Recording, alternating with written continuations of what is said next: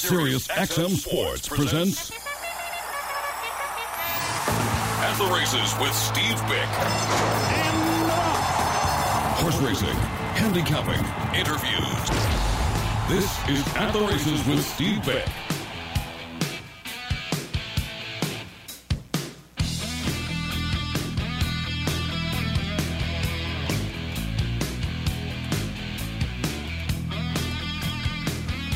A very good Tuesday, race fans. Sirius 162, XM 207, and online 999. I guess we lost a minute there, a minute and a half, and that's sort of the way that's sort of the way I'm feeling too this morning. I turned to Tina after a late night, and I said, I woke up. We woke up late. These Monday night games, and I turned to Tina. I said, I feel 64 this morning. It's not a question of staying up for those Eagle games, for the Monday night game. It's that you can't go to sleep afterward, especially after a win like that. It was a terrific birthday present, I got to tell you.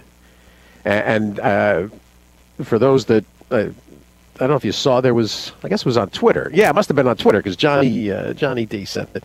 And I've mentioned this before, but November 20th, for those of you that are New York football Giant fans and Eagle fans, or Eagle fans, the anniversary of Chuck Bednarik leveling Frank Gifford. And I turned 1 year old on that day, and here we are 63 years later yesterday, and I really was looking forward to it all day, I got to tell you, and I was quietly confident, but I'm sure we'll talk about this. Kevin Kerstein's going to be on in about 40 minutes, and we'll check in with KK, who's home on daddy duty, so be prepared for some screaming tatalas in the background, nothing we haven't dealt with before.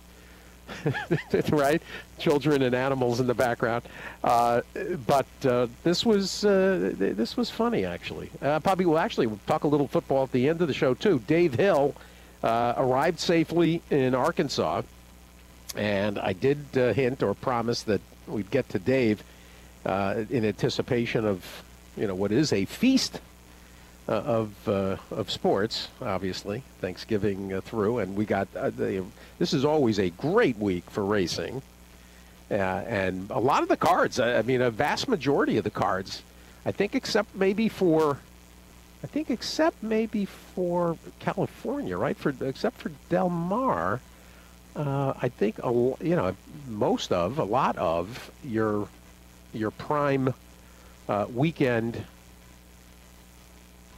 cards are already drawn. Yeah, they have not drawn yet at Del Mar for Saturday and Sunday, which should be very good. And everything else, though, Churchill, they are way out ahead of it, as you've seen, the Goldenrod and the Jockey Club Gold Cup, and everything that comes with that slate that we always look forward to.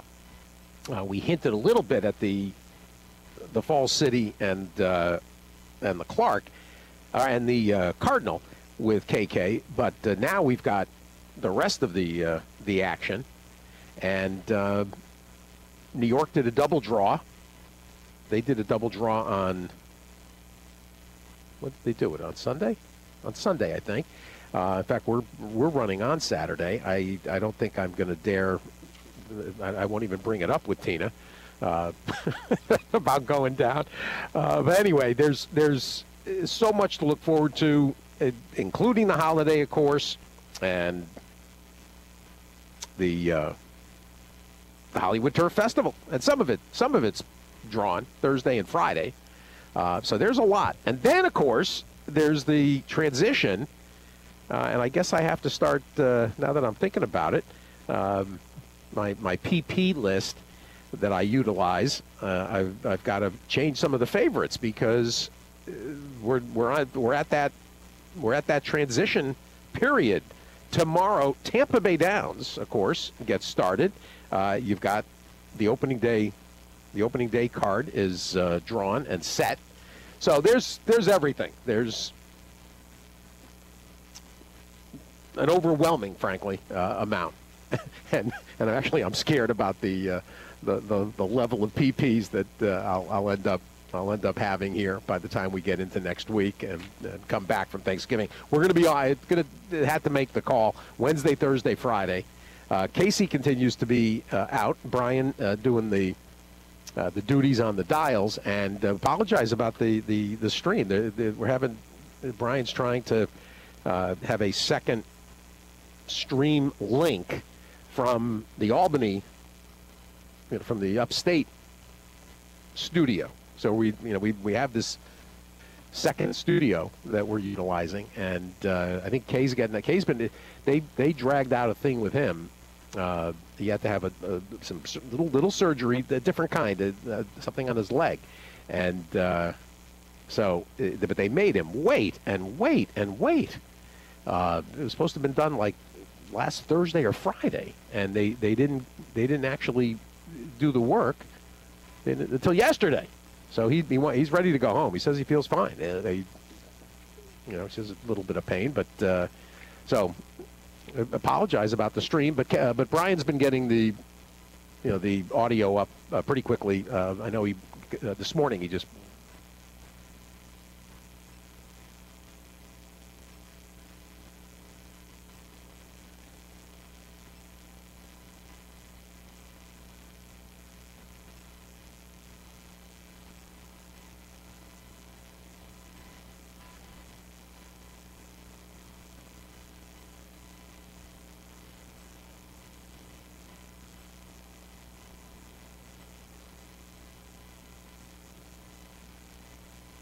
I think what happened there. I think did we?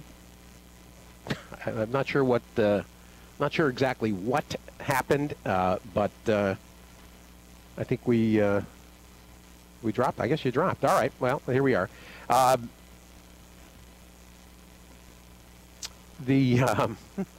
not sure what. I'm not sure where you lost me.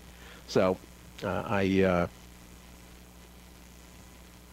I'm not sure where to jump in. Anyway, we were laying out. I was laying out the schedule. Jay Privman's going to join us, and Jay with as we arc toward year end. Jay with some thoughts, I think.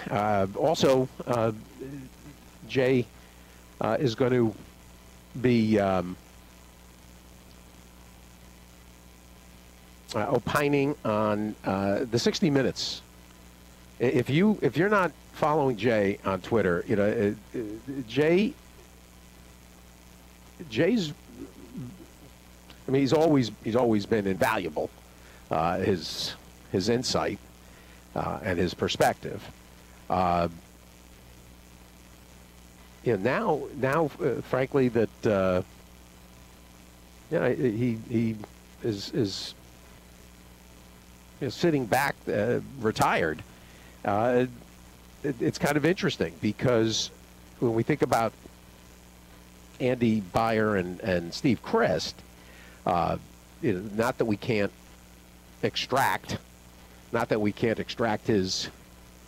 their opinions, because whenever I reach out and I ask them for insights, they're happy to provide. And of course, Andy's less retired than Steve Christ, but because the figures. So Andy is still fully involved. Steve's involved. He plays, but it's different, I think, with Steve than it is with Andy Byer.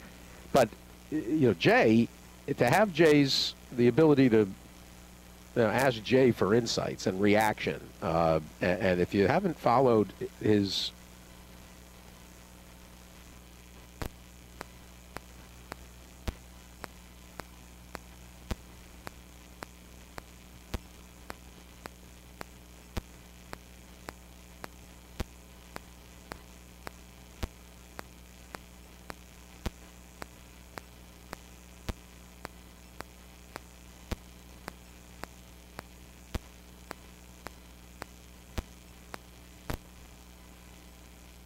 Well, I guess we're back. Obviously, having tremendous connection issues, which is known to happen. Really don't want it to happen on a day like this, where we're trying to send you out into the holiday, and I've got some fun. I think we've got a fun morning, and part of it is going to start momentarily. Mandy Laderer, who I promised yesterday, I hinted at yesterday. Mandy with the win for Lady Milagro, her homebred, on Friday in the autumn days. And if you didn't see her interview with Acacia, you pull it up. It's on the Naira feed. I think it might be on a couple different spots, but she is so infectious and so positive about the game, and it's easy to root for her, and that's one of the things that kind of motivated me to call, because people like her, the game. It's nice when the game rewards people like Mandy Laderer. That part of it is really fun. So looking forward to a visit with her. And in fact, I hope we're locked in, and we're good. You think, Brian? All right. We'll hope for the best. This can get it's very, from my own how frustrating it's just as frustrating, obviously, for me when there's the instability. It's so funny because it's so random. That's the thing that makes you crazy. There's no predicting it. There's no there's no way of knowing when you're gonna have those issues. One thing you don't know either is when you breed your own horse and you campaign your own horses. You're always hoping for the best. You're happy to have any success and wins. But when you do what Mandy Laderer did with Lady Milagro on Friday, winning the Autumn Days, Carlos Martin, of course, training, and Louis Rivera aboard, and known Mandy for a long time. This is one of those wins that everybody should celebrate along with Mandy Laderer, who joins us now. Mandy, congratulations. Well, first of all, happy birthday, Steve. You look great. And thank you. I don't think I've come off my high yet. I haven't slept. I think I've watched that replay 6,000 times. And I don't blame you. And you get to, one of the benefits of the modern era is that we get these these races for the rest of our lives on video. This one, this has been a very nice horse that had won 3 times. She'd won $250,000, a homebred, and and we should include Dianette Rivas in this, who's your partner. The co-breeder. She's amazing. We've had 4 wins, 4 seconds, and 4 thirds in her career starts. 24 starts. So 50% in the money, and now she's incredible. And a stake winner for you. And a stakes winner, and boy, benefited me in the end. But for the last 3 months, we've been trying to get her into a turf race, and they haven't been able to fill the card. Yep. So we were, by default, winning the stakes race. So it's really an amazing thing, and I really... I'm so grateful to the entire Carlos Martin barn. They've done an incredible job with her groom, Jose. I mean, it takes a village. Listen, it's a whole gang affair, right? And everybody's done such incredible work with her. And we just love her to death, and we're so proud of her. Well, and you, no matter what your horses do, you're proud of. Yeah, exactly. I've been around enough. I mean, they always do good. They come in last. They've done great. And they don't know. I mean, we go back to the barn the next day, and we say, you won, even if you didn't.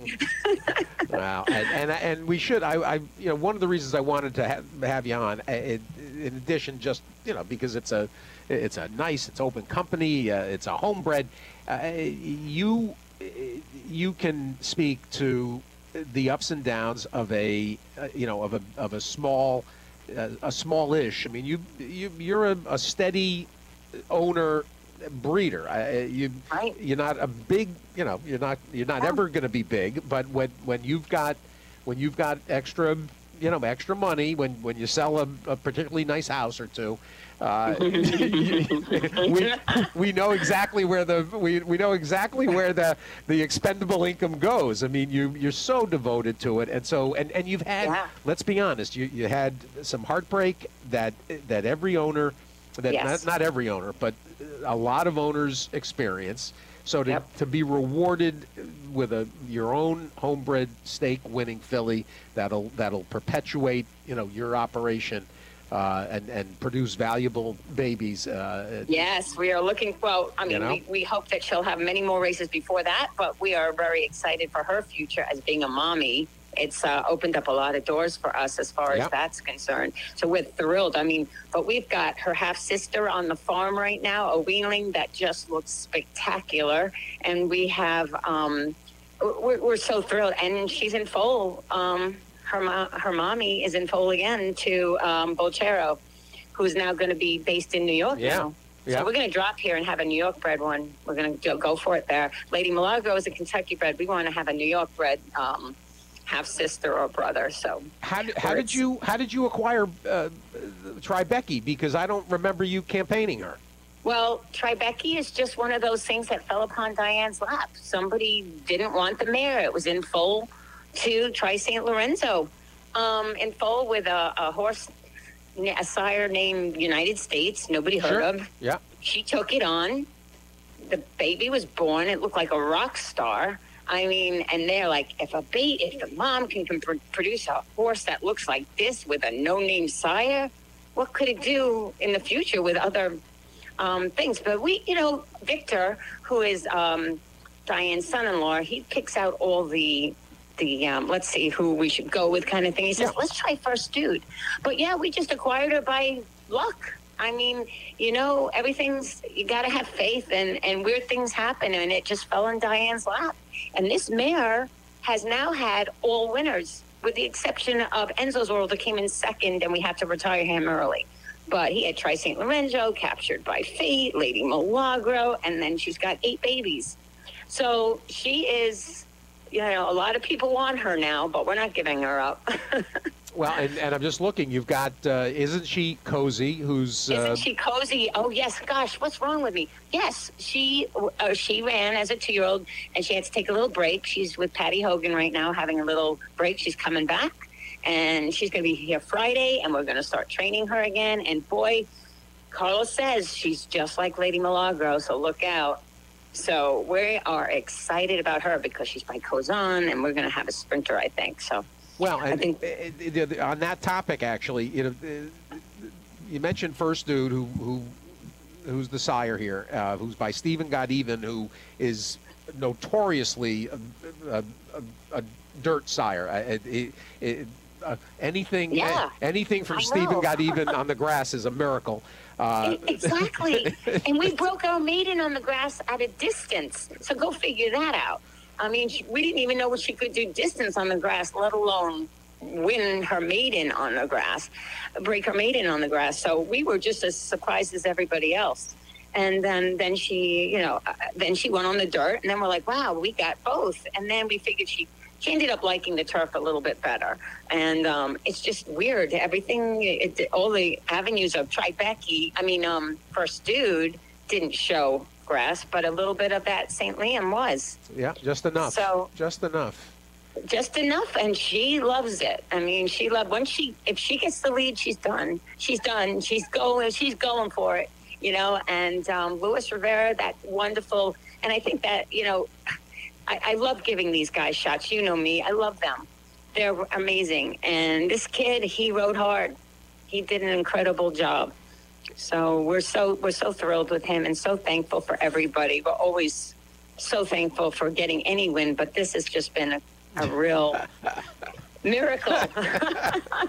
Wow, Mandy, we're so excited. You should be. Mandy Laderer joining us, the breeder owner of Lady Milagro, who won Friday, won the Autumn Days, and 51-1. Wasn't the longest shot on the board, actually. Salvage. It wasn't? I didn't even, know what? I'm so focused on her. There was a 70-1 shot, but Rivera got on the lead, and I mean she went fast at 21-3, 40. Oh my gosh! Who sees 43? Who sees that? I've never seen that. It's just she was just off the track record by such a little bit. 107 so and 2. Close. No, she ran a mammoth race, and God was good with us this time, right? It's all the racing heavens. What do you do now with the turf season over? How are you going to handle it? We have some options, and we had one option, and now Carlos is thinking something in Gulfstream, but we're still trying to decide it all. There's options, and he might want to lean towards a stakes race in Gulfstream before the New Year's out, before the New Year comes in, rather. It's been a long 3 days. But we're still weighing our options, or she'll have a break for a little while, but we're looking forward to her next campaign in 2024. My gosh, I am so excited, and I couldn't be a prouder mama. Mandy, a couple minutes more. I should ask you, because I mean, when I started coming around a little bit, you were on the scene, and what was your interest? Where did your interest start in racing? And talk about getting involved and then getting involved to this level. Well, my love for horse racing started with my dad when I was 5, and he taught me how to gamble. So we went to the racetrack every weekend as a young kid, almost every weekend up until I was married, pretty much. My father passed away of lung cancer, so he never got to see all this success that we had in horse racing. But, I've known you for years. I started in partnerships and had a nose hair of a horse. And it just evolved. My dream was to have my own silks, and I loved racing in partnerships, but I wanted to see my yellow silks. I had designed these things not with the L because I wasn't married at the time, but I always wanted yellow and black silks. And Gary Gullo actually gave me my first shot at having a horse with my own silks, so that's where it started. And then we got the love of it, and then we got the bug of it, and then it was just like a tic-tac. You keep eating it, you keep having another one and another one. And then Gary introduced me somehow to Diane over a horse that retired.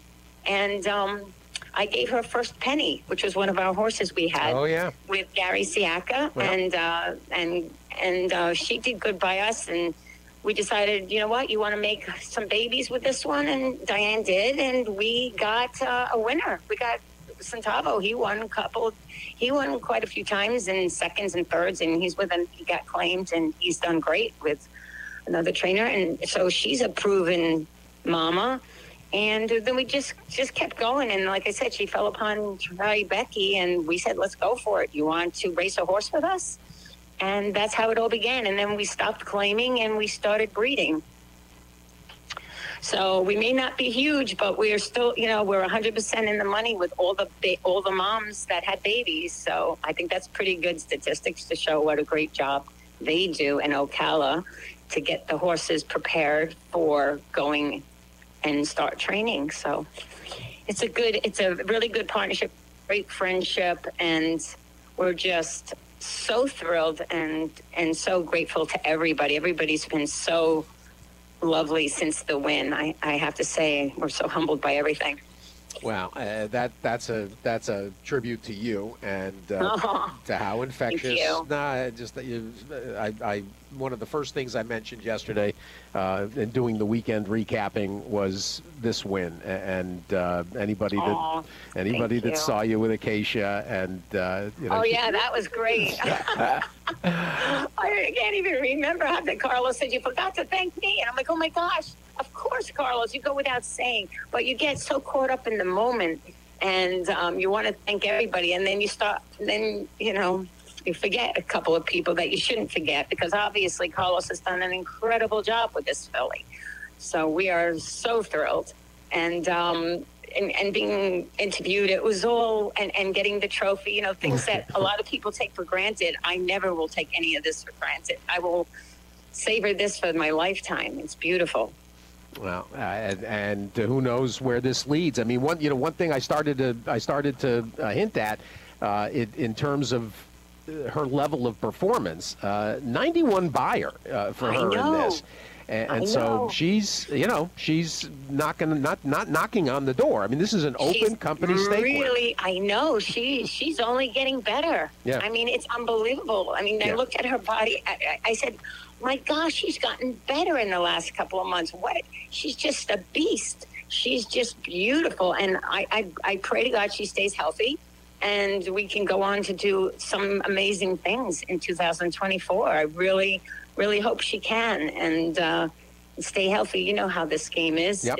You got to keep them healthy and happy, which I know she always is, and have some racing luck. That's what it's all about, and some good weather that doesn't take things off turf. Yeah, that's a heartache that we've all dealt with, particularly this year. Yeah, but we're just excited, and we're just so thrilled in this. We're just taking each day as it comes, and right now we're just relishing in this excitement. And to come before Thanksgiving and Christmas, oh my gosh, what a Christmas miracle!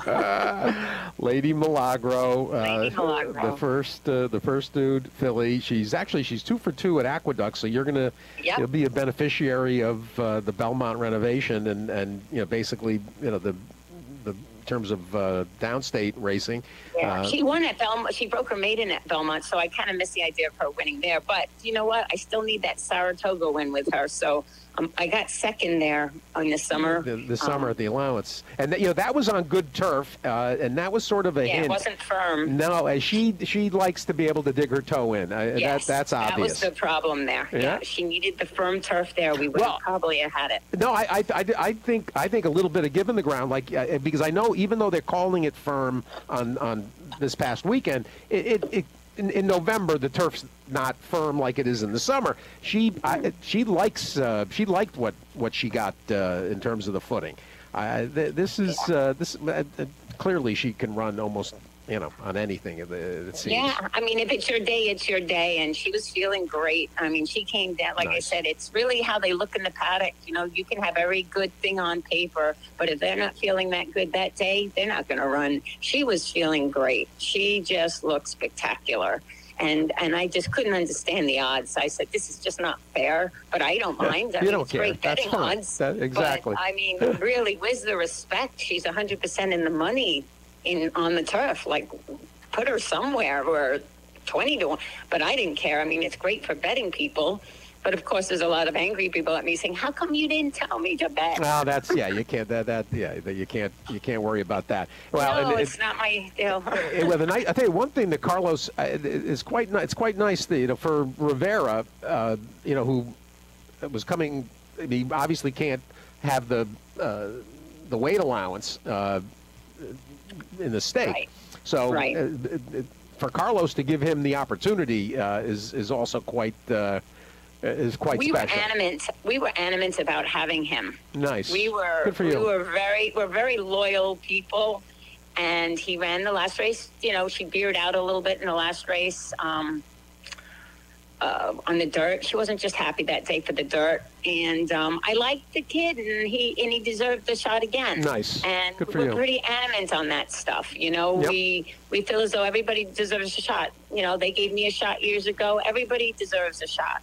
And it was his first stakes win, so to have a first and a first for everybody, it was just making that much special for everybody and the whole team. I love it. Mandy, delighted for you. And thank you. Happy, thank you so much for having me on. What an honor. Not at all. Happy Thanksgiving to you and Michael. And to you and Tina. And happy belated birthday. Thank you.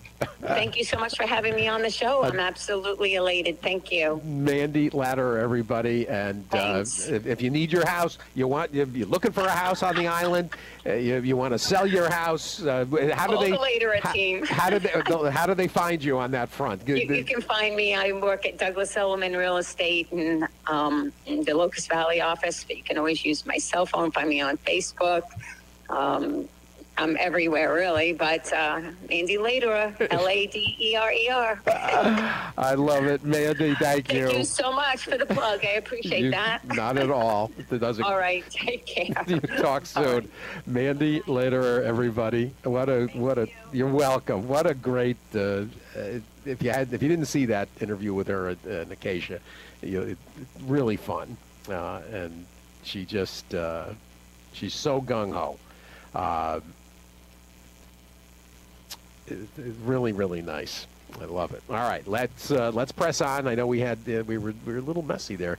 The first little unstable on the connection. Sorry about the first 25 minutes. Let's get KK in here. I want to get you situated for the future wager because we'll be gone Wednesday, Thursday, Friday. And this is your only opportunity at the Sire wager as well. And the Sire wager was getting as much conversation yesterday as the 2-year-olds and the Derby hopefuls. KK, good morning. Good morning, Steve. What's happening? Are you as bleary-eyed as me? How late did you stay up after the game? I made it for about a half hour or so after the game. I can't. I don't think I got in bed till 1:45. Oh, jeez. Well, because I watch the post game on the Eagle website network, which is that Fran Duffy is as sharp as they get, and you got Seth Joyner, and it really fun. And so I watched all the interviews, and that was very satisfying. And it was the exact opposite. I don't know if you feel this way. You're not as old as I am. But this was one of those games where those of us that are long-term Eagle fans were in the position that the Chiefs were, and Chief fans were, which is, we're in control of this. They're not losing tonight, and then it slips away. And when they got that touchdown to make it 17-14. Tina had gone to bed, but when they scored that touchdown, because I was in contact with Johnny and with Will Schwartz, I said all they got to do is go down here and score. Let's get a score, and then you got 15 minutes. It comes down to a 15-minute game, and that's exactly how it came off. I'll tell you what. I read a stat this morning, and I think this was right. It was like Jalen Hurts has won his last 7 games or so after being down 10 or more points, and the next highest is 4 games. I mean, that's insane. Well, how about the fact that he's won his last 13 against teams with winning records? Yeah, I mean, look, I thought this was his bounce year, right? Like, he had such a huge year last year. I'm like, he's going to bounce. But he still clutches up, and that's impressive. Like, even if you're, sort of on the bounce year and maybe not as strong as he was last year, I mean, he clutches up when he needs to. Well, the other thing that the toughness factor, that anybody that's watching carefully has to realize that knee is a problem, and that knee is not 100% by any stretch. And he doesn't say a word. They ask about it. I'm fine. I'll be fine. It's fine. I've never seen a guy like this. That is, he's like a 25-year-old Tom Landry. I mean, honestly, he is stone-faced and placid. I've never seen a guy like this. Which is a great mixture. It's like you got the old school toughness, like you mentioned, like a little Landry factor, but then you got the new school style of football where he's just so mobile and he makes smart decisions. It's a great balance. I'm pumped for this team. I wasn't at first this season. I was like, I'm not too sold on them this year. coming back after the big year last year. But, the record sort of speaks for itself this year in a wide-open NFL. It's unbelievable. And it's just such a different – they're just such a different team. I never at any point was unnerved, That's what really sort of the placidity of Jalen Hurts is rubbing off on me. I'm just glad we didn't have to see any pictures of Taylor Swift at the game last night. That was comforting. Well, there was one Swift in attendance, and he was terrific. So, yes, exactly, the right Swift. That's pretty funny. No, Tina had fallen asleep, which is not like her. Usually, when I come upstairs, she has stayed up, and she says, "Come watch in bed." I said, "I'm not watching in bed. Forget it. That's the kiss of death, watching in bed." Well, that's where actually I watched the game. Did you really? All right. Yeah, so I took our oldest up to bed last night. We got home from the Bellarmine basketball, beating. They lost about 13 last night, and then so I come home all depressed, and we get home like late in the second quarter, and I'm like, all right, I'm going to take you up to bed, Josie. And so we go up to bed, and I came down. It was probably about 10 minutes to go in the third quarter just to grab a drink, and my wife is watching the game down here. I couldn't be more proud of her. Like, she is like totally on board with being an Eagles fan, and she doesn't watch sports. She doesn't watch football especially, but she had that game on last night when I popped down here. So that was love it. That was impressive to see. Well, it doesn't let up. They've got They got the Bills. They got Bills, Niners, Dallas, Seattle. So they're 1/3 of the way through this murderous stretch, and it's also satisfying, frankly, to see Captain Andy taken on the chin. Yes. He can go have some of those nuggies that he talks about on the commercial. I'm sure he ate a bucket of them last night. I was happy when he got his first Super Bowl, but that was enough. It's enough. Yeah, let's move on. That was enough. He did a lot for the birds. We're done.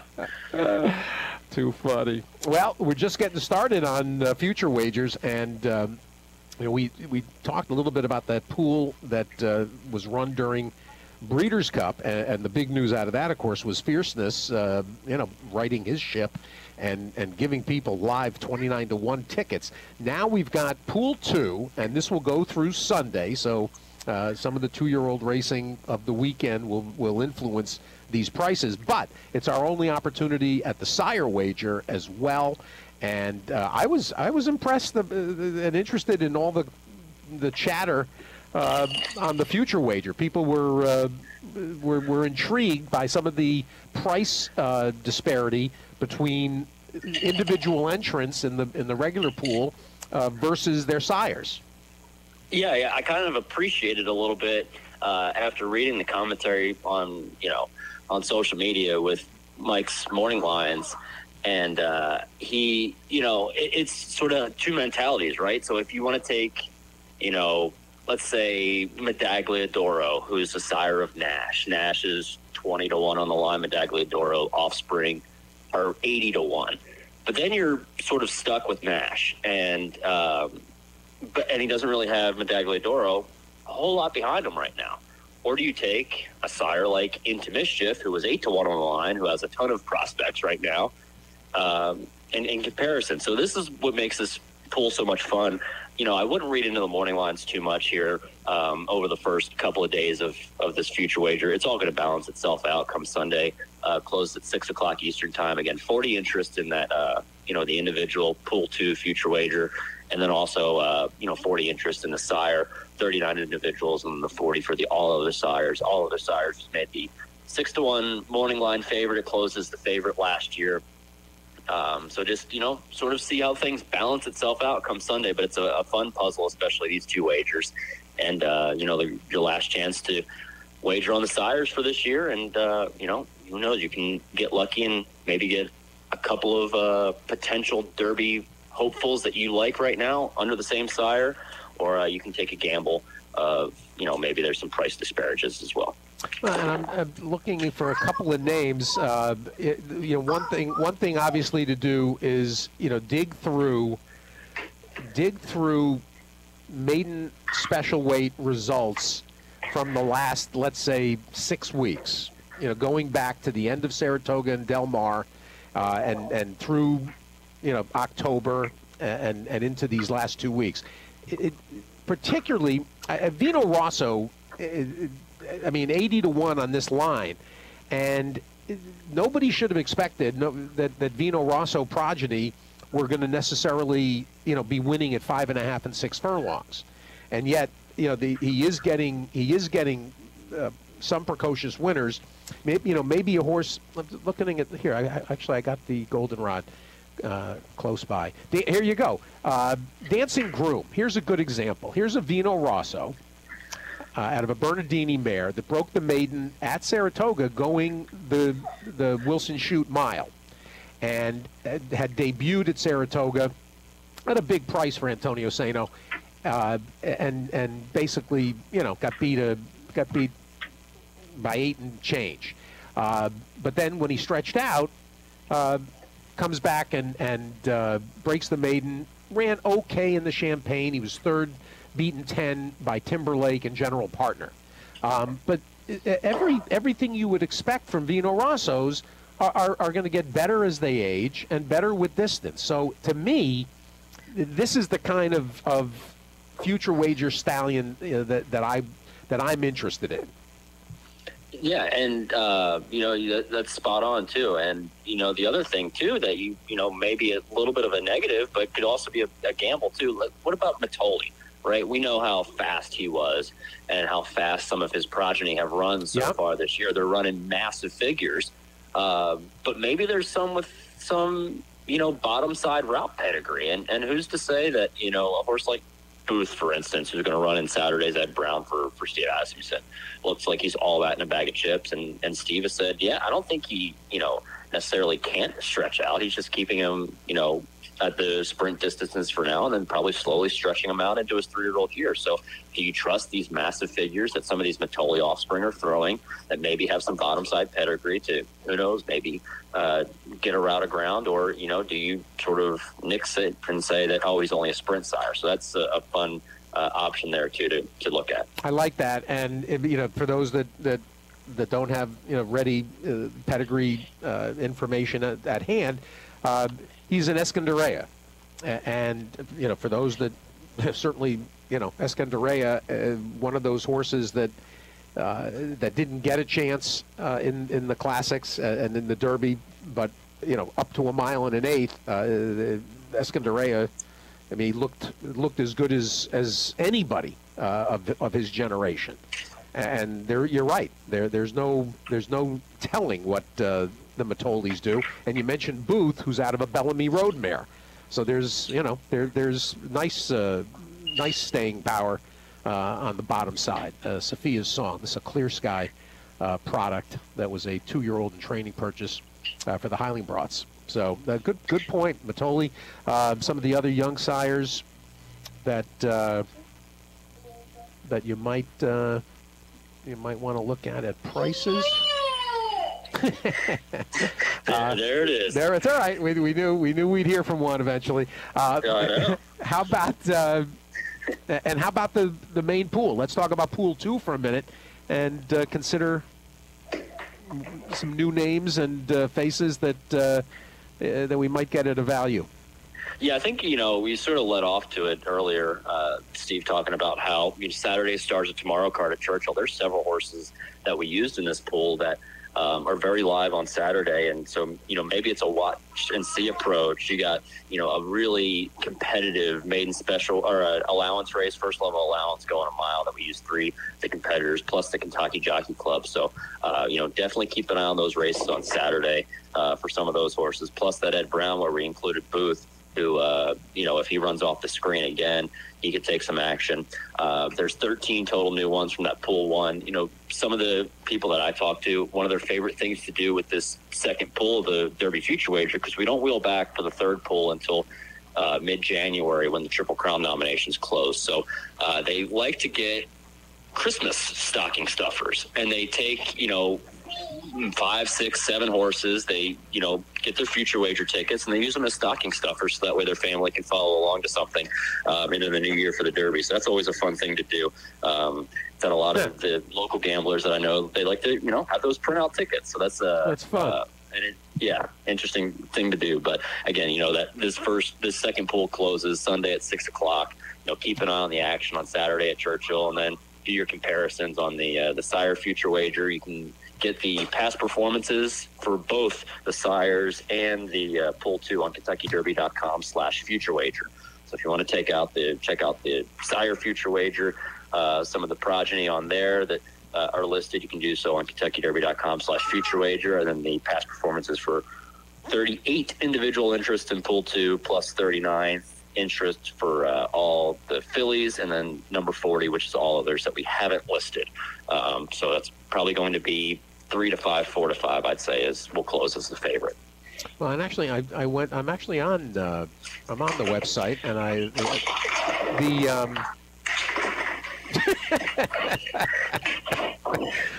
are we? Josie's playing babies. I love it. It's tremendous. It's pretty good.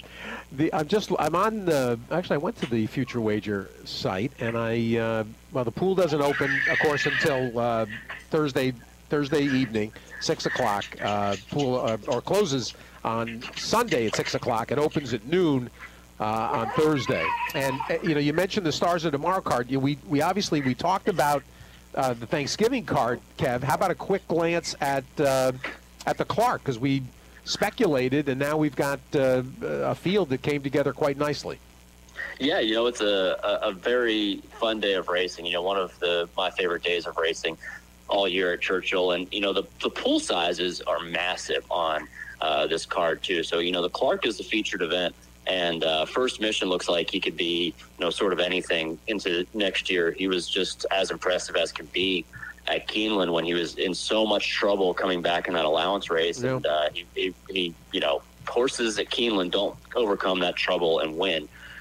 So who knows what he's like? He could be. He's going to be the big favorite in there. But it's a solid field of 10 that's drawn on there. And that'll be the featured event. But 12 races on the Clark Day card, Thursday through Sunday, all 12 races on the program at Churchill. Wow. Friday especially has these massive pools. It's almost like, the wives let their husbands go out to the track and gamble for the day while they go shop. So, be sure to dive into those pools. We're still day-to-day on this turf course. I'm looking outside at the ground right now, Steve. Unfortunately, it's raining out there right now. So, just not a whole lot of luck, but we're still, keeping an eye on things and monitoring it. And we're still day to day. If we can get them on, that'll be great. I'll be sure to update that on my Twitter account at Horse Racing KK, first thing in the morning. But the rain is still coming down outside right now. So not a whole lot of fun right here in the Ville, but the action will be hot and heavy on the dirt course, of course, next week. Well, and to go back to, for a minute, to the Clark, and I hadn't printed, and I just did. We talked to Mike Denny, as it happens on Friday, in anticipation. Mike, the head of the HBPA down at Tampa, and so anticipation of their opening tomorrow. Denny was going ahead with his New York bred and draws the rail, and obviously that Florent Giroux, whose tendency is to go forward anyway. You got to figure that Straight Arrow 8-1 is at least going to go forward and establish some position. There's a couple of fresh faces in here that First Mission. I think most people are going back to the Lexington breakout win and then the time off, and as you mentioned, the adventurous Keeneland win. He draws abreast, and you figure Saez is going to draft off Straight Arrow. Here's a new name and a new face, a Curlin Gelding for Harrell Ventures and China Horse Club. Gasoline making his stakes debut. This has been a slow developing type for Pletcher, and a horse, that suddenly has won 2 in a row. In fact, both at Churchill. and he's knocking on the door of triple-digit buyers. You've got Stage Raider, who we have affection for John Gunther, and this is an important start for him. And, of course, that good performance in the Yak behind Zozos established him as having potential to participate in the Breeders' Cup. That didn't go as planned, but Stage Raider's 12-1. I understand that Pessin is not 100% to run Happy American, and boy, it hurts to see the change in the ownership line already, estate of Bob Lothenbach. I mean, that is just heartbreaking. Yeah, I know. That was, especially we were, trying to get, such a great interview with Chris Block last week, and, that was a bummer in the Chaluki where, she couldn't get the job done in her final start. And Happy American, it sort of seems like this horse for Pessin is always like a game time decision. He's always an interesting horse and a quirky type. And so if he's usually on his game in the couple of days leading up to the race, he's going to run him. But he's sort of like a hot and cold type of horse. So, we'll have to wait and see on him. You mentioned those new names in Gasoline, and this horse has never been really respected either. He was 6-1, 6.5-1 last time out at Churchill when he won that allowance race. And so, you can say he likes the track. He's been based at Churchill with Amelia Green's strength for the Todd Pletcher camp. And so he's a very interesting new face. I sort of wish Blue Devil would have drawn more, sort of towards the inside, and there wasn't, a whole lot of speed drawn on. I think he could get himself into a little bit of a duel. I thought he ran a great race last time out in the Lucas Classic, but he doesn't necessarily need the lead as he showed last time out. He can, maybe sort of track off of things, but he's drawn pretty outside for the Jeff Hiles camp. But it's a fun race. Goes as race 11, and it's a feature event.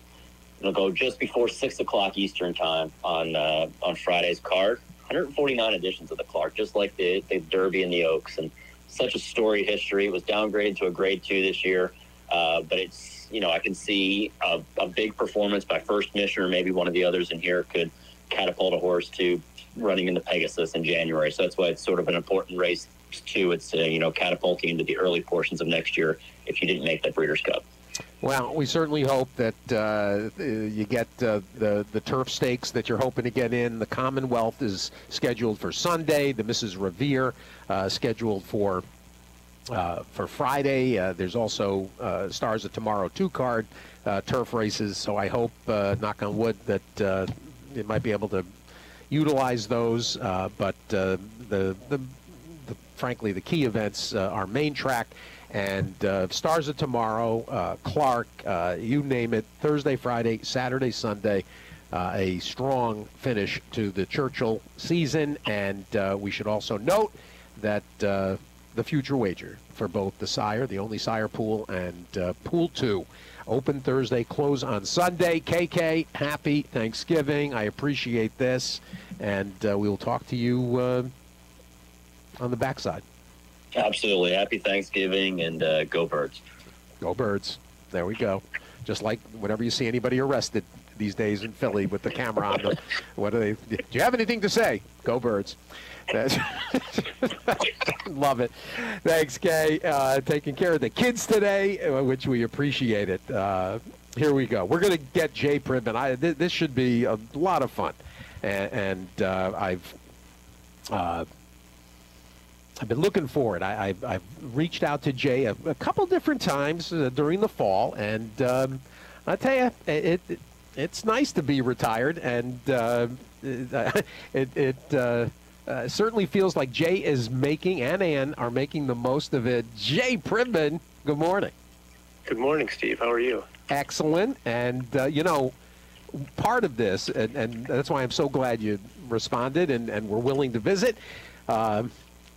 This would be the first November into early December stretch where you and I and Marty McGee haven't had a chance. Well, wouldn't have a chance to wish each other a happy birthday. The three of us born over a little more than a fortnight in a bunch. So if I don't talk to you by December 7th, happy birthday. Well, thank you, and happy birthday today to Marty. Exactly, and I haven't texted And to Marty you yet. yesterday, right? I discovered there was somebody else that. In fact, I think there's two others that I came up with over the course of this year. Well, good. I want to say They can join the party. Exactly. It's when I remember being at, I think at Churchill, or I don't know, maybe it was at a Breeders' Cup, and we all discovered it. It was very funny. Jay, I am so envious because you're traveling, you're coming to racing events at your leisure. Talk about it. Talk about having a free hand.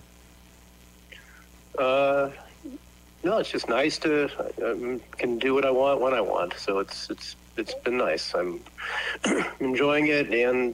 Dan had retired before I did, so I've finally wised up and caught up to her when I retired a little over a year ago. So we've had a fun year. We've done a lot of traveling. Just been very, very enjoyable. Well, we're coming off Breeders' Cup, and in fact, Breeders' Cup is going to travel to you for the next 2 years. You won't even have to drive to L.A. You can. Yes, it'll be a home game at Del Mar. It'll be very nice. Looking forward to that. We've had a couple of nice Breeders' Cups here at Del Mar, and hopefully we'll have a couple more good ones. Were you surprised by what I had this conversation with David Jerkins 48 hours after the announcement, or maybe even 24, and there were people that were grousing about it, and I was mystified. Well, I mean, what's the context of the grousing? If the context is we should move it around, then I agree with that. It should be moved around. But if that's overlaid with where was it going to go specifically to 2025, because Keeneland is going to be having construction, as right. Belmont Park is under construction, yeah. And Churchill Downs was in the driver's seat to have that Breeders' Cup, and there was an impasse in terms of Breeders' Cup and Churchill Downs in terms of eligibility of individuals and track rules versus Breeders' Cup rules, and that impasse was apparently a line that, from what I'm told, Churchill Downs was unwilling to recede on, and so at that point, what was Breeders' Cup supposed to do? I mean, their options at that point basically were, return to Santa Anita. Go Santa Anita, Del Mar, Santa Anita, or just leave it at Santa Anita or leave it at Del Mar for 2 straight years after having all the infrastructure set up at Del Mar for 2024. And that is obviously, in this specific case, the easiest thing to do. So, their hands were really kind of tied in terms of where they were going to go for 2025. If you understand the landscape of all the conflicts that were in effect, either owing to construction or philosophical differences. No, well framed, and I appreciate you laying that out, because that I don't think that point was made as clearly, to a wider audience. I mean, there's going to be potential, based on some different conversations with some track executive types. There's a potential for a kind of a different era, and I think some of that is going to be involved in decisions with synthetic surfaces again. And if there's a wider application and wider usage and installations of synthetic tracks, a place like Woodbine would get back into the rotation, and there's obviously what's going on. You mentioned Belmont. I mean, people in New York would so eager to get a Breeders' Cup to come back to Belmont Park. So there's a future. There's an interesting future to be monitored and to be watched for Breeders' Cup. And Jay, I don't know how much of the show you've been able to hear in the couple of weeks after Breeders' Cup, but we had conversations with Matt Hegarty and with Frank Angst about the handle concerns and the is there too many? Are there too many races? Is the thing spread too thin? I think you could make that argument. I think there's probably too many races, but I mean, the Dirt Mile was a fun race this year. That's true. And it was obviously the storyline behind it the last 2 years was great, but to me that just gives more options for horses who could go in either the sprint or the classic. It's like pick a side. And so that you sort of dilute the fields that way. I think that what they've done with the Friday 2-year-old races has really been good. They get big fields in all those races, and I think that the way they've marketed that Future Stars Friday to me is really terrific. So maybe there's some tweaking that can be done. But you could also make the argument on the other side of the Dirt Mile that milers are, the Met Mile is probably one of the best races of the year, and it'd be nice to have a championship race at that distance. There's obviously the Cigar Mile at Aqueduct in early December, but it's nice to have a championship race at that distance. I like it better when it's a 1-turn mile as opposed to a 2-turn. But that's about it in terms of, I think, where you can really nitpick. I think most of the other races work or have legitimate championship implications.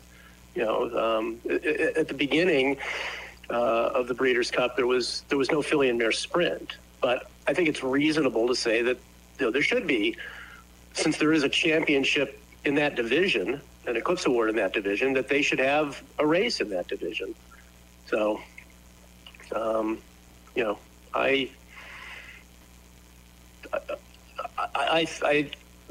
there's 14 now. Maybe you could take it down to 13, but I don't think you'd want to cut it back down to 7 or 8. I just don't see that. So I think by and large it works.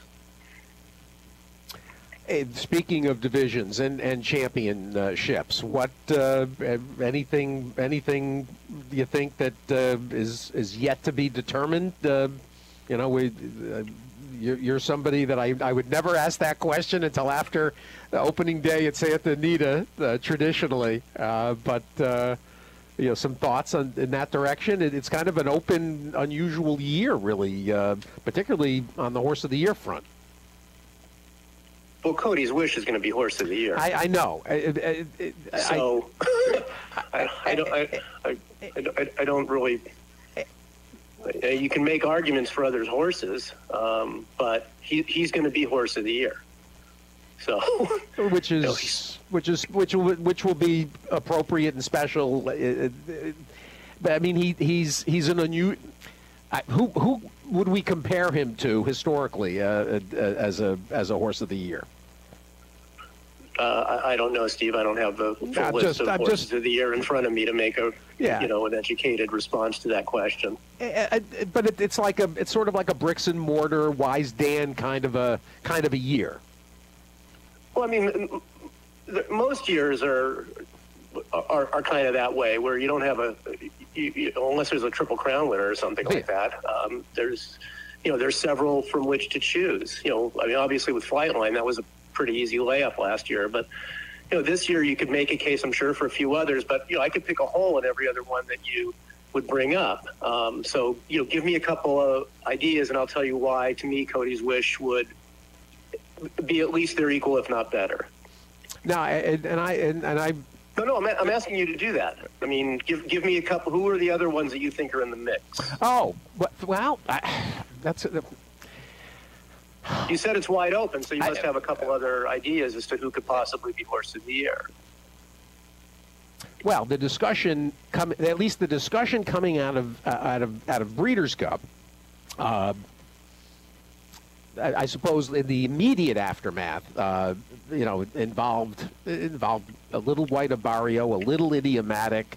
Okay, so let me take those two in order. White Abarrio won the biggest race at the end of the year, the Breeders' Cup Classic. But you'll remember, he and Cody's Wish split 2 meetings. Cody's Wish beat him in the Met Mile. Yep. And then White Abarrio beat him in the Whitney. And if you look at their overall record for the year, I think you could make a legitimate argument that Cody's Wish has a better overall record from, January through November. So, to me, that's a close one because they split 2 meetings against one another. But the overall record, to me, of Cody's Wish would win out over White Barrio. In the case of Idiomatic, who had a terrific year, but all of her races were in restricted races. Yeah. And, to me, for my taste, generally speaking, I like to see a horse like that beat Open Company in order to have a claim at Horse of the Year. I have no problem with the way she was campaigned. I think they did exactly the right thing, and will be deserving winner of the older female on dirt division.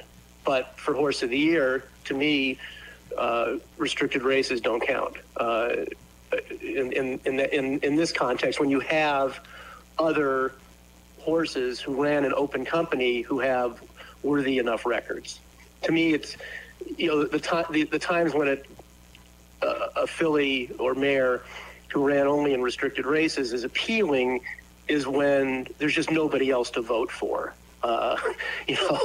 And I don't think that's the case this year. I think you can make legitimate cases for a couple of other horses who ran an Open Company. Havre de Grace, probably the filly mare example, right? Of the one that was settled on, for instance. That as opposed, that was a funny stretch actually, where you had Rachel, Zenyatta, and Havre de Grace win back to back, three distaffers in a row. Right, but in the case of Rachel ran against. Yeah. Rachel had an unbelievable year in terms of running against males and things of that nature. So it's a completely different context to an Idiomatic, right? That's how I would look at that. So, no, agree, and that was we still have to try to explain to some people the historic nature of that campaign. That seems sometimes to still be lost on people. And also going back to Havre de Grace, she did win the Woodward in 2011 against males. So, again, to my point, that's to me when you can make a more legitimate case for a female if they run against Open Company. And that's not what happened with Idiomatic this year. So that's why I would lean towards horses like Cody's Wish or White Barrio. To me, are more appealing in that regard because they ran against Open Company. To me, Steve, a better kind of example of a filly who didn't, in the year that she was Horse of the Year, didn't run against Open Company, but had a terrific overall record, and the males just made a mess of things, was in 2002 when Azeri was Horse of the Year.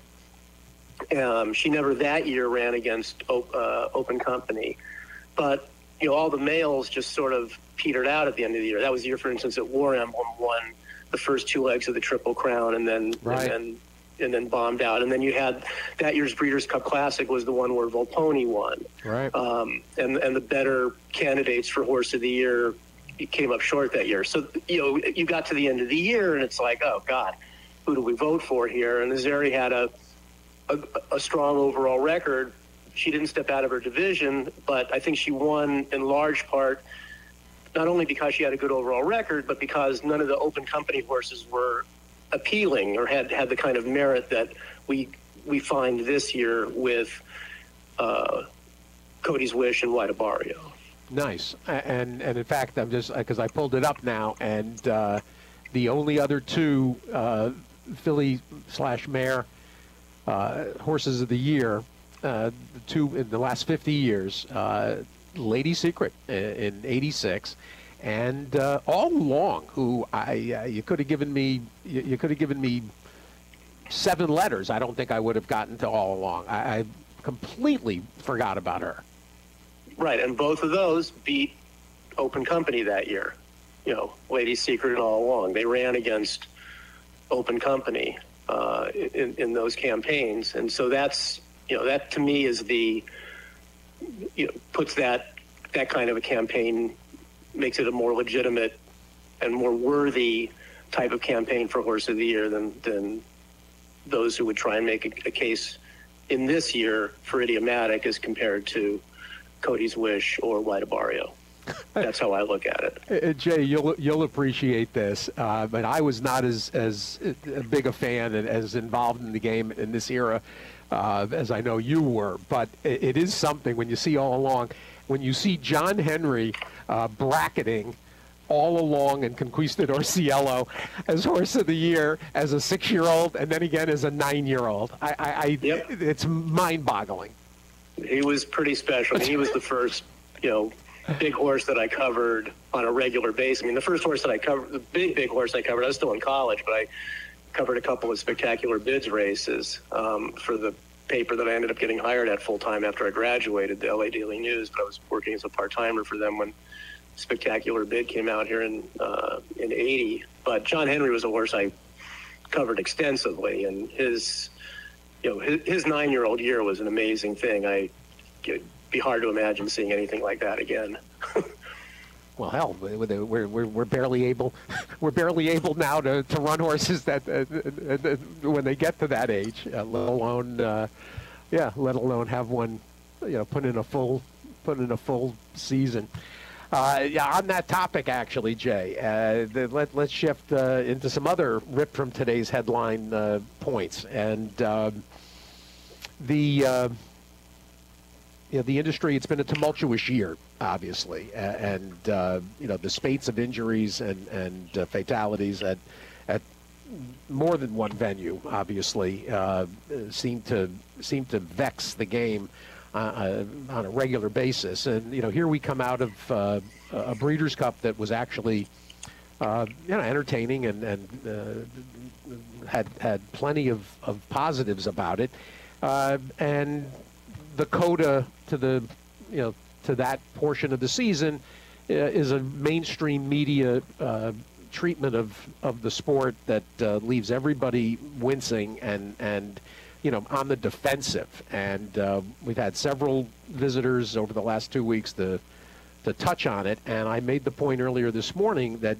you've had a very insightful, I think, set of conversations on Twitter about it. And I really want you to flesh that out for people because your points are salient. Well, let's sort of do the overall. Obviously 60 Minutes is, a reputable organization, and they've done, a lot of good work over the years. And, racing, owing to some of the issues this year, I think was ripe for for them to do a piece on. The problems that I've had with the piece are not necessarily with 60 Minutes itself. It's with the people in racing who were the spokespeople for racing and wanted to offer their version of events absent any pushback of some of the positive things that have happened in racing over the past year. And obviously it seemed that the focal point of the story initially was to talk about HISA and HIWU. And that kind of and this is my words, not theirs, but there's a new sheriff in town for racing to oversee a sport that is believed to have, owing to the way the Jockey Club seems to want to portray the sport, is running rampant with illegal medication issues. And, there's no question that there are problems. I'm of the belief that it's not nearly as widespread as the Jockey Club would like you to believe, but it's a useful tool for them to push some of their agenda across the wire to have it perceived the way it is. Now, let's give credit where credit's due. The Jockey Club deserves credit for initially hiring, 5 Stones, and that moving on to having the wiretaps that nailed Jorge Navarro and Jason Service. They did the sport a favor by cleaning that up from the sport. But I think there's been a lot of collateral damage, Steve, that's gone on in regards to all that. And what I found one of the comments that Stuart Janney made in the 60 Minutes piece to be chilling when he said that when he hired Five Stones, he told them to go after people that he thought were cheating. And that to me was a really disturbing admission. And the fact that he would cavalierly make that admission almost makes it look like he thinks that he's king and impervious to criticism and untouchable. There's a lot of problems with him acting that way, in my opinion. First and foremost, he has a racing stable, and for him to pick and choose who he thought they should go after, to me, is a problem. Now, look, you need to go after those people, but here's where, and I would try and draw the line. If you hire Five Stones, who's supposed to have a very good reputation, I think if you just tell them, look, we think there's a problem here, have at it, that to me is fine. When you then say, I want you to look at this guy and this guy and this guy, that to me is crossing the line. And the question I would ask, and I think I know the answer to this, is do you think Stuart Janney asked for wiretaps on, let's say Shug McGahee? And not that Shug McGahee's cheating. He's not. But that's Stuart Janney's trainer, his primary trainer. And that to me is a problem that he would, because that the inference, what happened is that there were other trainers who they did wiretap.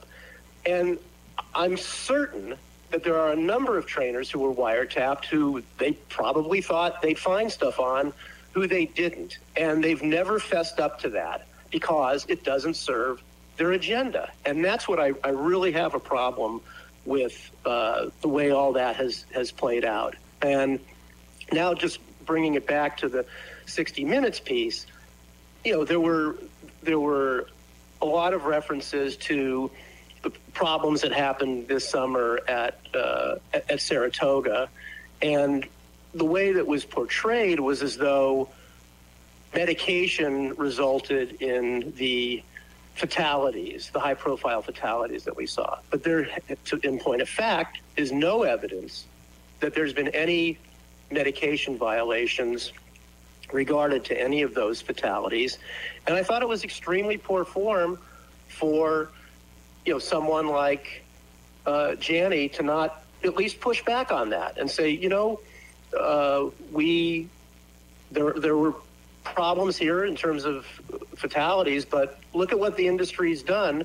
And just yesterday, NYRA put out a thing saying that through the end of training on November 11, there wasn't one fatality on the Oklahoma training track, which gets, as you know, an incredible amount of use.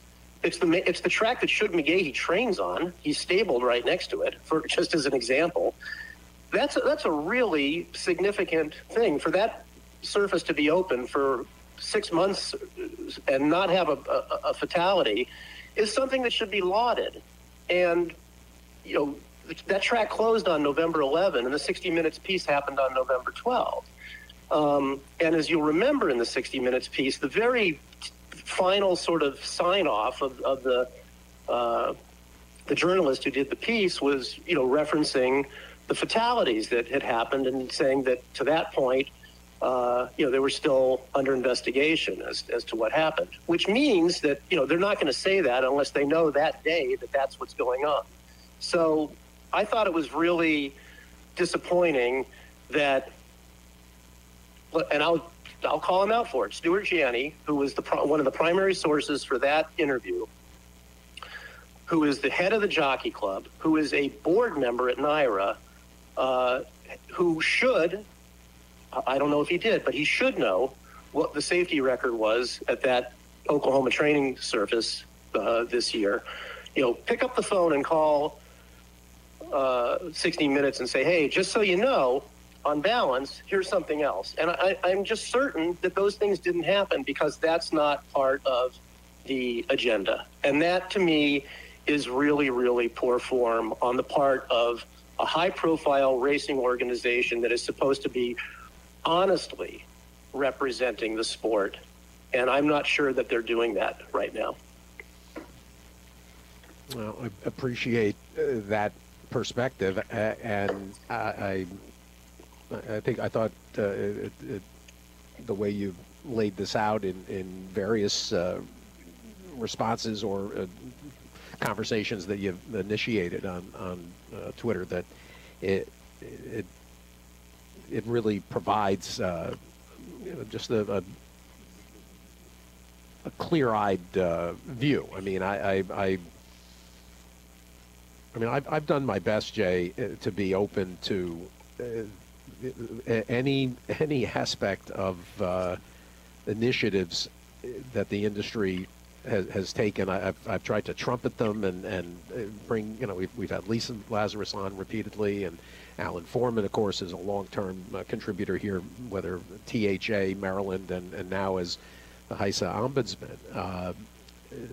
But it's been such a heavy-handed and to me seemingly abusive trumpeting and self-congratulatory and chest thumping and carpet bombing, and it's just so damaging. I mean, as you introduced the conversation point, it's very damaging to. There's people that only are going to hear that. They're not going to go look further, into alternate sources of information about the sport, and it's disheartening for those of us that are committed to a future for the game. Well, look, we have to be realistic about what is happening in the sport. There are certainly problems, and they need to be addressed. My biggest problem with the way all of this has played out over the last several years is the dishonesty in terms of accurately portraying what's going on, or a word that neither of us have used yet, but I'll use now, the hypocrisy behind it all. That there's rules for me, rules for thee, but not for me kind of attitude. I really don't like that. And you look at, for instance, let's look at what's gone on with the Jockey Club. Stuart Janney has been the chairman of the Jockey Club since August of 2015. He succeeded his relative, Denny Phipps, who had been the chairman of the Jockey Club since 1983. So you've basically had the same family as the chairman of the Jockey Club for the last 40 years. That's not healthy in any business. And Denny Phipps's father, Ogden, was the chairman of the Jockey Club from 64 to 74. So for 50 of the last 60 years, the same family has been the chairman of the Jockey Club. That's not healthy. And I think it breeds some cynicism from them as to what's going on. If their runners aren't doing as well as they used to. So, for instance, that family's biggest success stories in the last 30 years have been Orb and Point of Entry. Both of those horses were retired 10 years ago. Both have been average sires at best. Before that, you've got to go back to Seeking the Gold, who retired in 89, Easy Goer, who retired in 90 and unfortunately had an all too brief stud career before he passed away, and Coronado's Quest in 98. So basically for 25 years, they haven't had the kind of success that they've had in terms of their breeding program. They've had some great mares over the years, but that's kind of withered on the vine, right? The best horses that Shug McGahee has sent off to stud in recent years have been Farish family horses like Code of Honor and Honor Code. And I honestly think that some of what's gone on there has clouded the judgment of the Janney and Phipps families. they just haven't had the success. But is that because other people are cheating and just, taking money out of their pocket? Or is it because maybe they just haven't had the kind of long-term success that they once did in terms of their breeding program? I think that's an honest question to ask. And I think if you look at the evidence, you can see where it comes out. And I was talking before about hypocrisy. Orb, who was co-owned by the Janney and Phipps family, and had a wonderful spring and campaign leading up to the Derby, and won the 2013 Derby. As you'll remember, and I want to remind everybody, he got good when he was put on Lasix, and he won the Derby on Lasix. And the Phipps and Janney families have campaigned against Lasix, so it was fine for Orb to win the Kentucky Derby on Lasix 10 years ago, but they've treated this medication as though it's some, horrible, terrible thing subsequent to that. And my final sort of, reference to, well, things should be for you people should do these things, but we're not gonna. A few years after Orb won the Derby, Stuart Janney made a proposal that the vet records for horses that are going to run in the Kentucky Derby should be open, that everybody should see what they are. And I responded to that on Twitter by saying, that's a great idea. How about you take the lead here and release Orb's vet records? And that, of course, was met with crickets. So that's sort of my overview of where things have gone off the rails here. And I think it's high time for a fresh look at or fresh management at the highest levels of racing, and specifically the Jockey Club. I think it's become sclerotic, and I think all of what we've seen transpire in terms of lack of pushback. Again, I want to be perfectly clear that I think credit needs to be made for taking the initiative to hire Five Stones and rooting out people like Navarro and Service. They deserve absolutely full credit for that. So I don't want this, my comments where I find fault with them to not fully credit them for that. They deserve credit for that. But there's, as I've just outlined, a number of other things where I think they've really fallen down, because instead of trying to represent everybody and push back with honest information about what's going on, there's just been an agenda here, and damn the evidence, we're just going forward with what our agenda is, and that's wrong. Well, and I for those that haven't necessarily heard other references and perspective about the lack of the kind of historic success that the Johnny Phipps operation enjoyed. John Sakura made this point a couple of years ago, and in a couple different forums, on here and in print, and it's really salient. Again, that this is Jay. That's exactly why I wanted people to hear from you, because you're clear-eyed about this, and should be appreciated from that perspective.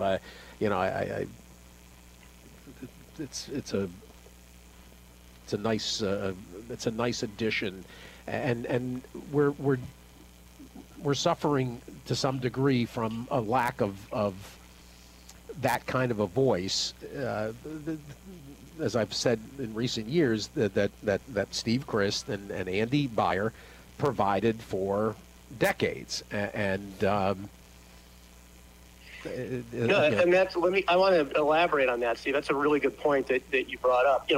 A major issue with the coverage of racing now is that there aren't daily newspapers that cover racing anymore, and most of the publications that cover racing are compromised in some way because the line between editorial and marketing / advertising has withered.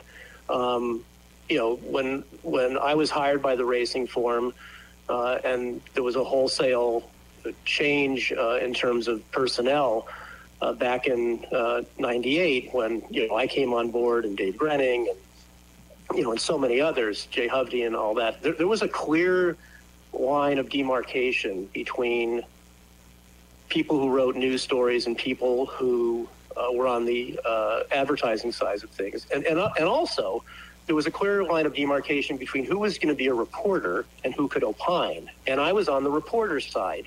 Christ and Hovde, for instance, were on the opinion side, and that was fair. They didn't want the reporters to be opining, and that was a change for what I had done previously. When I worked for the LA Daily News or for the Racing Times, I was allowed to have a voice. And Steve said, look, we've got a big enough staff that we've got people who are going to write opinion pieces, and we've got other people who are going to write news stories. And that's the way we're going to handle it. And that was fine. But that's why, I didn't really opine in the Racing Form. I would write straight news stories and cover the good and the bad. But in terms of saying, this is BS or whatever, that was not part of my job. What I was supposed to be doing.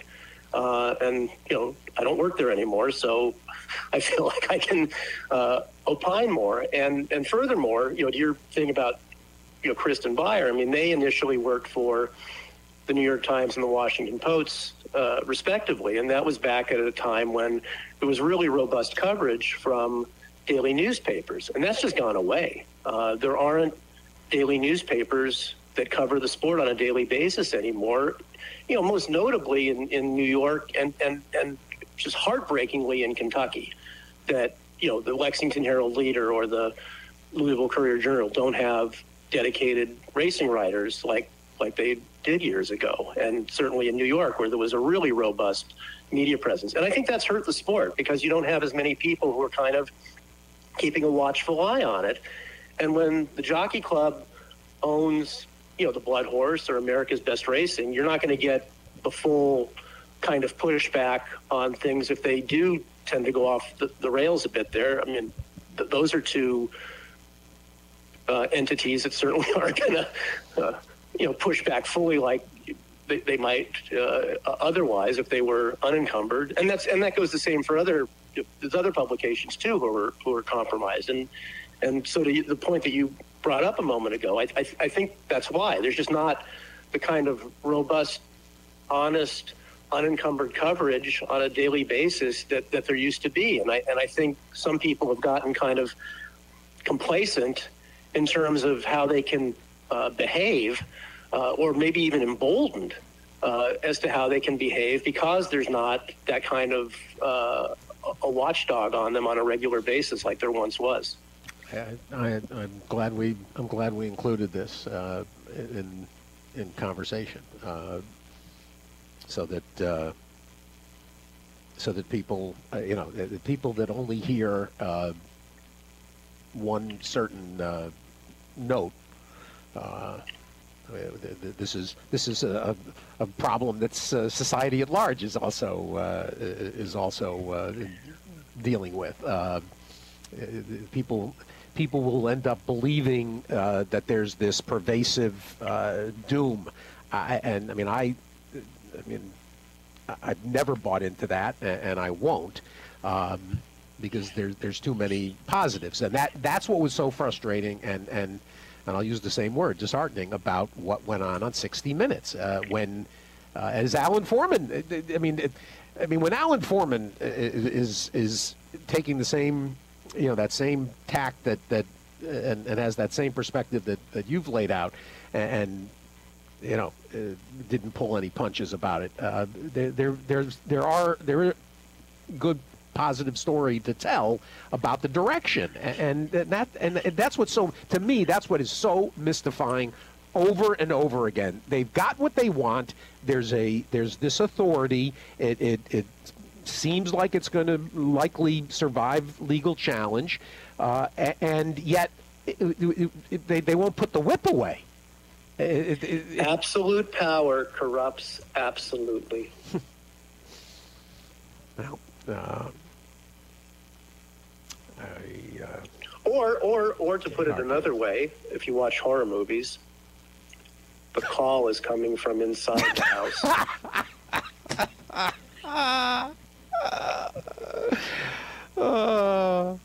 Let's see. This is the Jay Privman that we know and love. Jay, thanks so much. What's the Thanksgiving plan?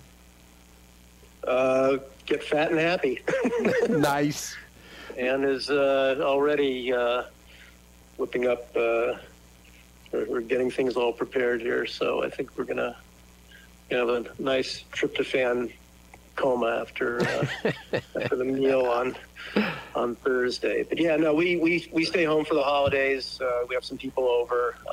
We don't like to travel. We don't like our family members to travel. It's just too crazy. We do our family holiday time visits in between Thanksgiving and Christmas, and try and avoid all the craziness of the holidays. What are you and Tina doing? We've got as early as later this afternoon the 3 grandchildren. The babies will be here. Yep. And then tomorrow via train from the city, Spencer and Jenna, and I think there's going to be a little pre-Thanksgiving visit from Skip Dickstein with the camera in tow. That's become a tradition, so we're set for, and I'll start working at 12:01 as soon as we pull the plug on this morning's show. And you're already off to a good start because your Eagles won last night. Oh, that was it's a magical week for you. It's a good week for birds. For there you go. for ones that soar and the ones that run along the ground. and the ones that got pardoned yesterday by there you go. Jay Privman, everybody, and Jay, happy, and you and Ann enjoy, and I hope to see you on my December swing. I will look forward to that. Keep me posted. Maybe this time, reach out before you're leaving. You're so bad.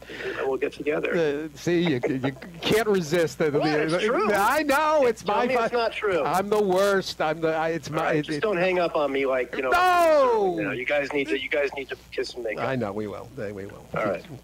Thanks for having me on. Happy holidays. Jay Privman, everybody. Outstanding. He's so good. So good. We're going to take the break. We got to get one in. Yesterday, couldn't even get a break in, for goodness sakes. 3 hour. It was Gilligan's Island yesterday, the 3 hour tour. Tina said, "How'd the show go?" I said, "The show went great. I didn't stop." And you wouldn't think the 2.5 minutes or whatever it is that big of a deal. You'd be surprised. You can hear it in my voice, I think. If you listen to yesterday, that last segment, you can hear. You just, I'm not, I'm not Kip Kenyo. I'm not Kip Keno. I'm not a marathon runner. You run out of steam. Although I think I am on the Eagle, right? On the EAG, LES, Eagles. On the Eagle High. All right, let's take the break. We'll come back, and we've got Jason Beam. We can't let Tampa get started without a Beamy visit. So Jason's out making last-second arrangements ahead of the meet, and we'll talk to Jason in a minute. And Seth Merrow, who I think bought a new car. Excited to hear this. He was his car. The reason we missed Seth last week, I think, was because it took him probably the whole time to clean out his car. That's going to be fun. I'm going to ask him about that. And Dave Hill, as promised. Dave has worked up some plays. He's in Hot Springs, and you got 3 games on Thursday. You got a game on Friday, the first Black Friday game ever. I'm surprised it took them this long to think of that. The NFL, they don't miss a trick, right? Yeah. So, all right, let's step away. Come right back. I can't even call it the second half. It's just about what do we? We got an hour and 5. Back after this.